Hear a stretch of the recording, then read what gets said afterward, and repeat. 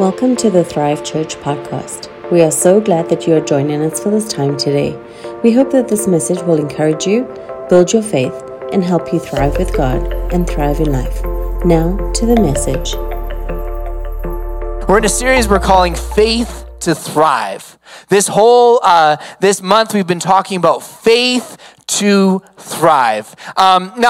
If you missed the last few messages, don't fear, don't worry. You shouldn't anyways, but don't worry. Hey, you can catch up on YouTube. You can listen on the podcast. But today, I'm excited about what we're going to talk about. Today, we're going to talk about and look at one of the most well-known miracles Jesus has done. It is one of the maybe most famous ones. It's recorded in all four Gospels. And even though this account, maybe you know it. You're like, oh, I know this one as soon as I say it. Or maybe this is something new to you and you're like, I've never heard this before. Well, great. I want to encourage you today that I believe there's something in there that we can catch and that we can act on that will actually build our faith. That in this account, there's something we can catch and act on. So I want to encourage you to lean in as we dive in. The title of my message today is The Question. The Question. Now, in John 6, we find a crowd of people who followed Jesus. A crowd of people who followed Jesus into the middle of nowhere. In the middle of nowhere, and Jesus, they heard about Jesus. They've seen him healing the sick, doing miracles. So they're like, they want to see Jesus. So they're following Jesus, and he is in the middle of nowhere. He's not by any towns. He's not by any shops. He's in the middle of nowhere. And all these people, Jesus is healing the sick. The Bible accounts that there is actually 5,000. It's known as the feeding of the 5,000. Now, when it was recorded, actually at the time in culture, they only ever recorded the men who were there. It was a cultural thing that at the time, they only counted the men. So there were 5,000 men, plus women, plus children. So accounts probably, theologians say, anywhere between 15 to 20,000 people at this following Jesus. So there is this large crowd. It's big. They're in the middle of nowhere, and Jesus is speaking. He's healing people. He's moving, and it's starting to get late. It's starting to get late. And Jesus says to his disciples, hey, where are we going to get food for these guys? One disciple says, listen, if we had a year's salary, Jesus, we couldn't feed them all. Another one said, listen, not our problem. Send them away. Send them away. They can figure it out. And then Andrew actually comes up to Jesus. And here there's a question in the text that was asked that we'll see that I believe actually kept some people, that other people in that time asked as well, that kept them out of this account. And the question I believe actually is maybe a question we answer today. The question, we're going to pick it up. So Andrew's coming to Jesus. There's 20,000 people. John 6 verse 8. Here's what it says. Then Andrew, Simon Peter's brother, spoke up. There's a young boy here with 5 barley loaves and 2 fish. But what good is that with this huge crowd? Then Jesus says, tell everyone to sit down, Jesus said. So they all sat down on the grassy slopes. The men alone numbered 5,000. Then Jesus took the loaves, gave thanks to God, and distributed them to the people.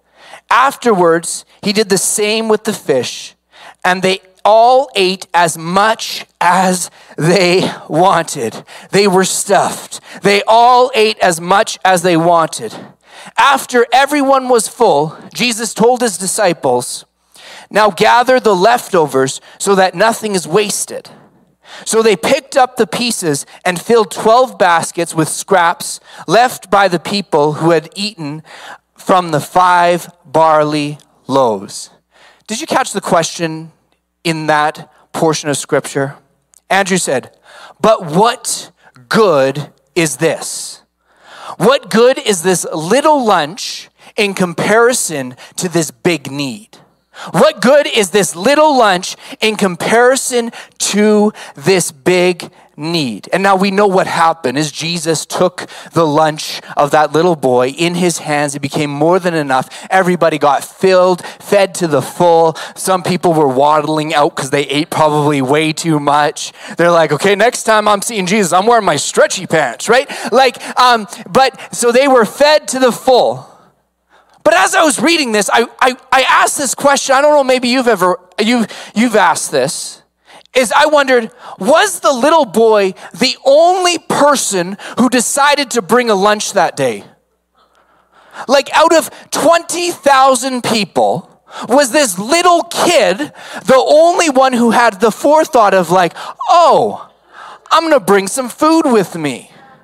I'm going to bring some food. Like statistically speaking, I think there would have been other people who brought food with them.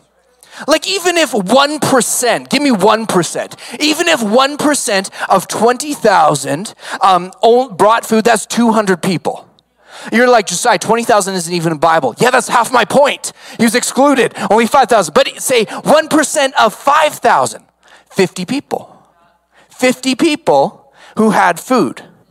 But why was it only the boy who came forward? Why was it only the boy? Because I believe there were other people in that crowd who had food. I think others looked at what they had and asked the same question that Jesus' disciple Andrew asked. They looked at what they had, looked at the crowd. What good is this? Seeing the crowd. What good is this? And what good is this? What good is what I have then kept people from coming forward and offering Jesus what they had? That others, I think they disqualified themselves or sidelined themselves by asking this question, what good do I have compared to what is out there? What can I add? I only have so much. And it kept them out of being in the account that we read in John 6 about feeding of the 5,000. The little boy, I don't believe he was the only one who had food, but the little boy was the only one who offered Jesus what he had. The little boy was the only one who offered Jesus what he had. In a crowd of 2,000 people, it was the little boy who wasn't even counted in the official count, who took what he had and said, could this be of use? Childlike faith, giving what he had into the hands of Jesus, even when it wasn't enough. I think at times, we can ask the same question that Andrew asked when looking at our life and what we have. What good is what I have? What good is what I have compared to the needs that I see? What good is what I have compared to God's kingdom? Like, how could he use this in his kingdom? What good is what I have to offer? And through this question, I think we can disqualify ourselves or take ourselves to the sideline and sit in the sideline where God actually has something for you. See, because the truth is God has a plan and a purpose for your life. He's got a good plan, a hope, a future. As long as you are breathing, he has a plan for you, and it's bigger than you. That's why it's a God plan, not a you plan, right? You are called to be an ambassador for Christ, the hands and feet of Jesus, to bear much fruit, that you were designed and created to do good works. Throughout Scripture, we see there's a call on your life. We are called to action. So the question, what good is what I have, or what good is this? I think it can sideline us and remove us from out of what God is trying to do in our lives and through our lives. When God says, be a light in the world, be a kingdom builder, be a world changer, be the hands and feet, be the man I've called you to be the woman I've called you to be. And then we can say, what good are my talents and my skills?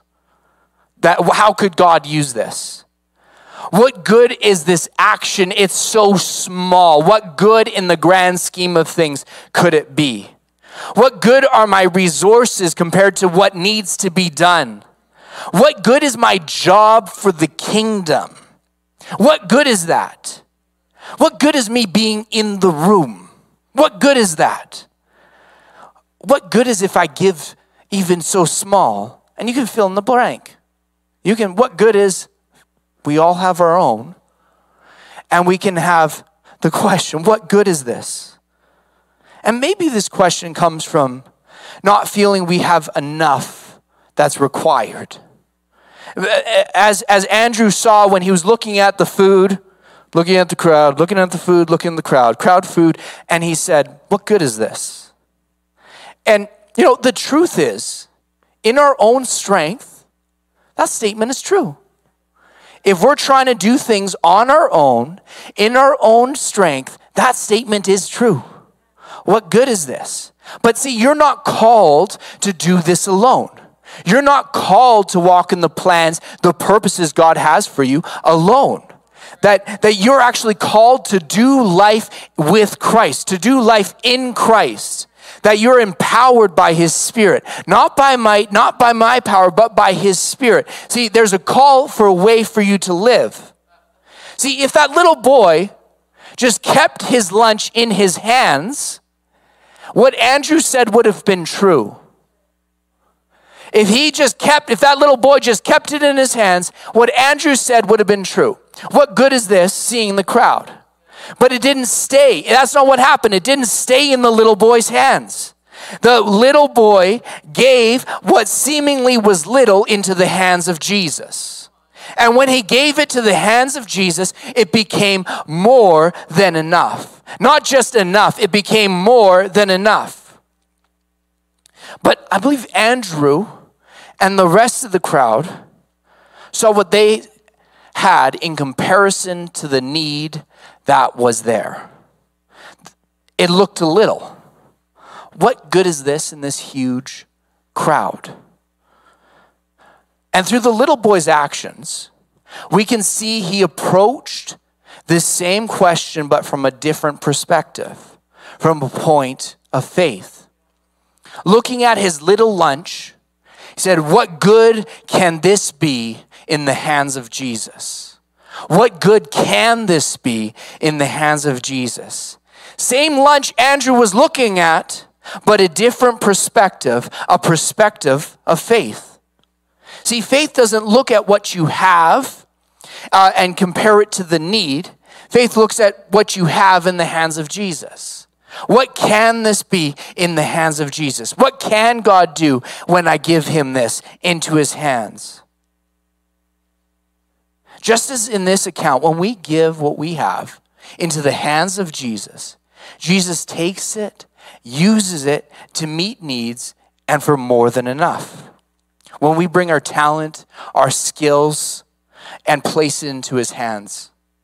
When we take our resources and we place it into his hands. When we take what we own, when we take our finances, we place those into his hands. When we take our job and we place that into his hands. When we take our life and place it into his hands. God takes what you have and what's on your own, not enough, or seemingly not enough, and turns it into more than enough. In his hands, he uses you, what you give, what you do, what's your life to make an impact and to be part of his story. Another place where this question, have you ever asked that question? What good is this? Maybe not verbally, but you thought it like, what good is this? Like, all right, let's not do this. Another place I think this comes from, this questioning ourselves comes from, and sidelining ourselves can be from what others have spoken into our lives. What others have said or disqualified us. maybe in their speech, in their action. Maybe they say, no, what you do or what you say does not count. And then you start approaching life and what God has placed in your hands the same way. You start asking that same question. What good is this? What good is this?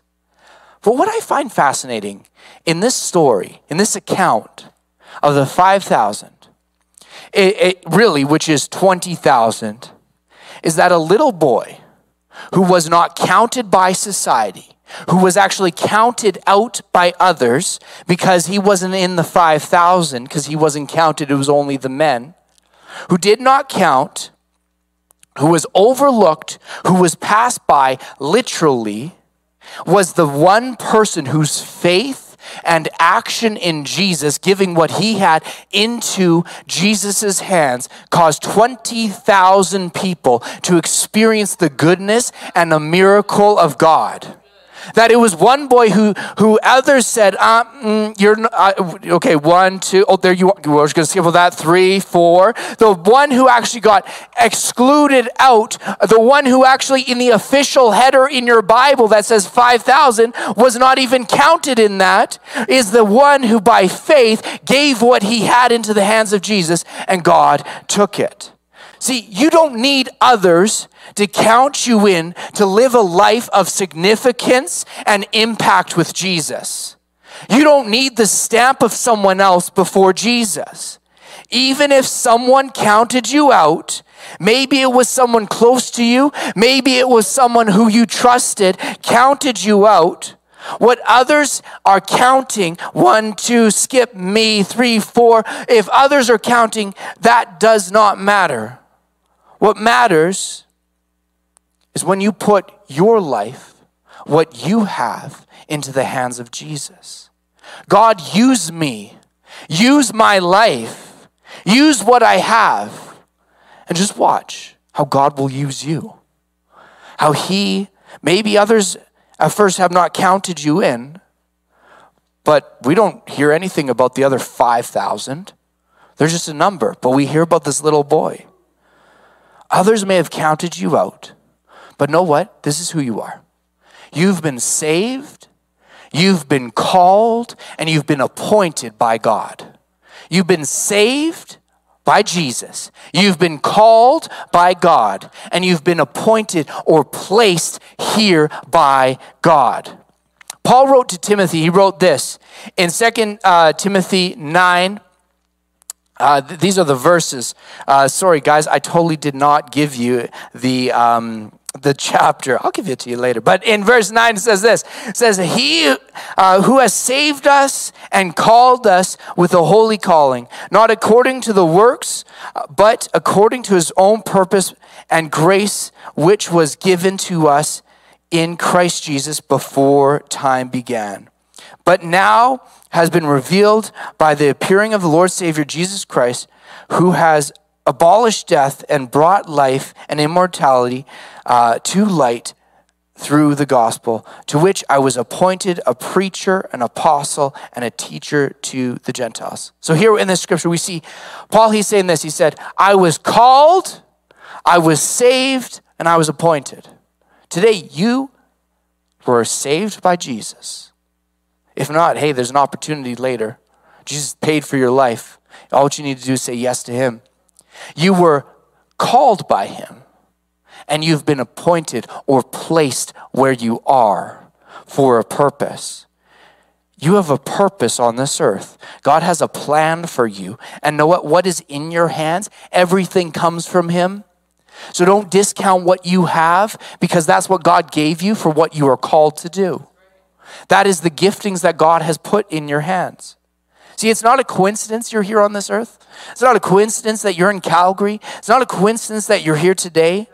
It's not a coincidence that, I'm now following Jesus. No, God actually chose you. He's chose you and he called you. Jesus chose you to produce lasting fruit. Hey, online, come on. You are chosen by God. You are for a purpose. God has a purpose for you. In John 15:16, Jesus says this, you did not choose me. Oh, I didn't? No, I chose you. I appointed you to go and produce lasting fruit so that the Father will give you whatever you ask for using my name. See, Jesus chose you and he's appointed you. You were chosen by him. When I think another thing where we get this question, where we question ourselves, what good is this?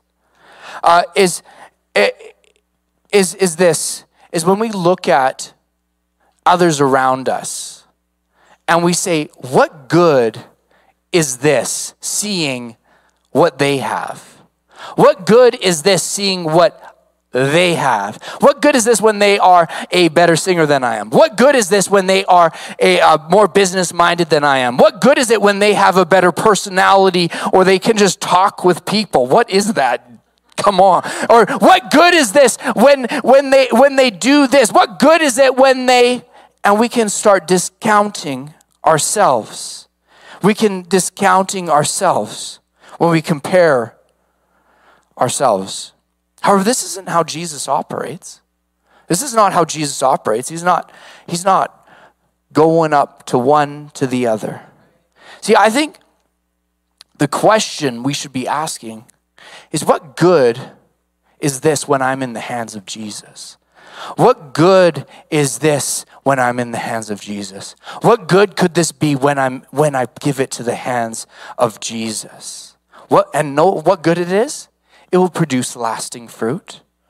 Fruit from that little boy. You know that little boy? We talked about him earlier. When he gave his lunch, you know what? It didn't just impact those 5,000 men and the other 15,000 people. It didn't even just impact the disciples there. Today, we are still talking about it. It impacts people for thousands of years later by that little boy acting in faith and giving what he had into the hands of Jesus. Giving into the hands of Jesus. You know, I like this, is when it comes to comparing ourselves, that's not how Jesus operates. And we see this in Mark 12, we see Jesus, he's sitting in the temple beside the treasury, and he's watching people give. And we'll pick this up in verse 41. Now Jesus sat opposite to the treasury and saw how the people put out money into the treasury. And many who were rich put in much. Then one poor widow came and threw 2 mites, which makes a quadrant.